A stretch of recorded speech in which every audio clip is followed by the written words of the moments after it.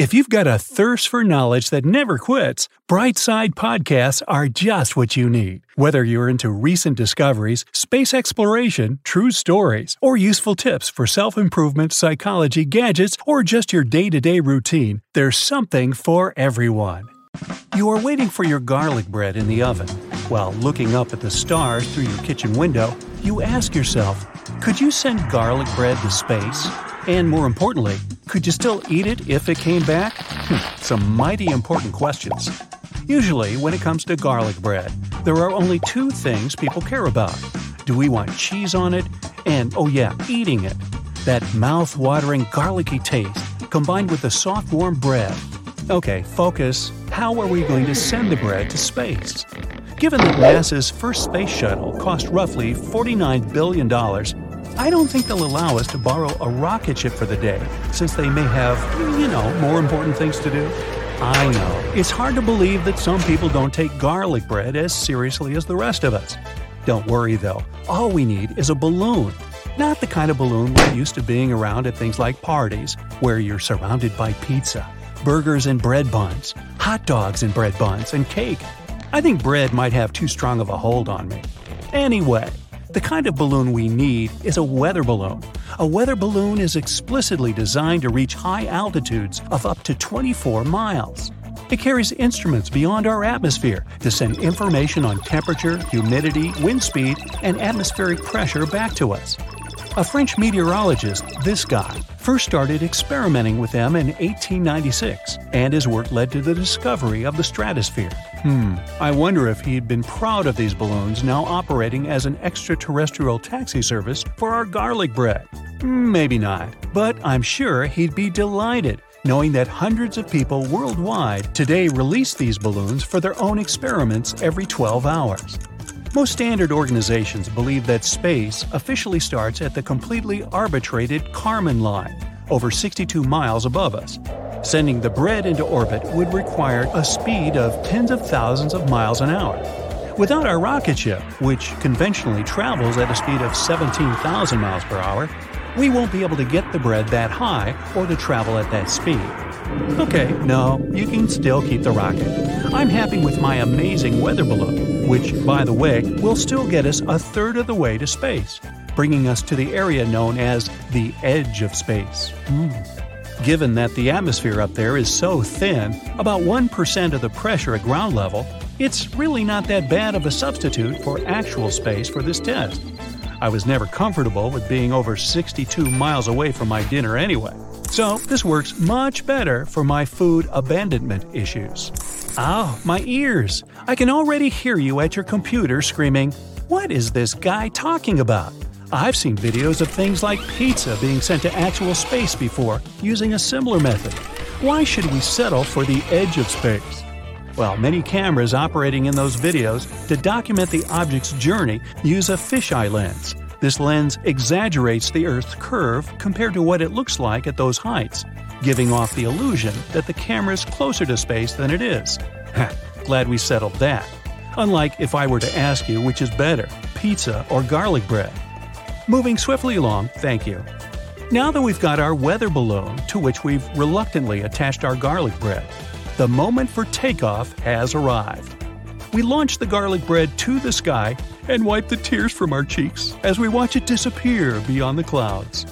In comparison to a rocket, the pace of our balloon may as well be that of a tortoise, and it will travel at a speed of over 1,000 feet per minute. So, a good way to distract ourselves from the sadness of our bread's departure is by asking ourselves what the garlic bread's in store for during its journey. Well, in 2 hours, our weather balloon can rise above the clouds higher than the paths of jet planes, passing through the ozone layer in the stratosphere and reaching altitudes of 22 miles or higher. The balloon will endure temperatures as cold as minus 90 degrees centigrade, meaning we'd better have a microwave on hand should it make its way back to us. The balloon will expand as it ascends, from 6.5 feet up to 26 feet, because air pressure decreases as the balloon climbs higher in the atmosphere. What happens next would be a truly satisfying experience were my food not being put at risk as a result. Our weather balloon pops. And just like that, our garlic bread will begin the descent from the skies. Wind conditions dictate how far from the launch site the bread will land, but we can expect it to turn up no more than 75 miles away.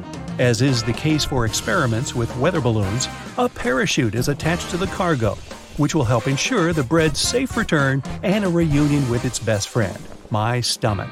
Some say it's a one-sided friendship. Even though it's this stomach of mine that's currently making animal noises from starvation.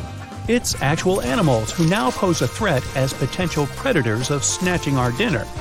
Engineers have designed packaging for exercises like this, equipped with GPS and a servo.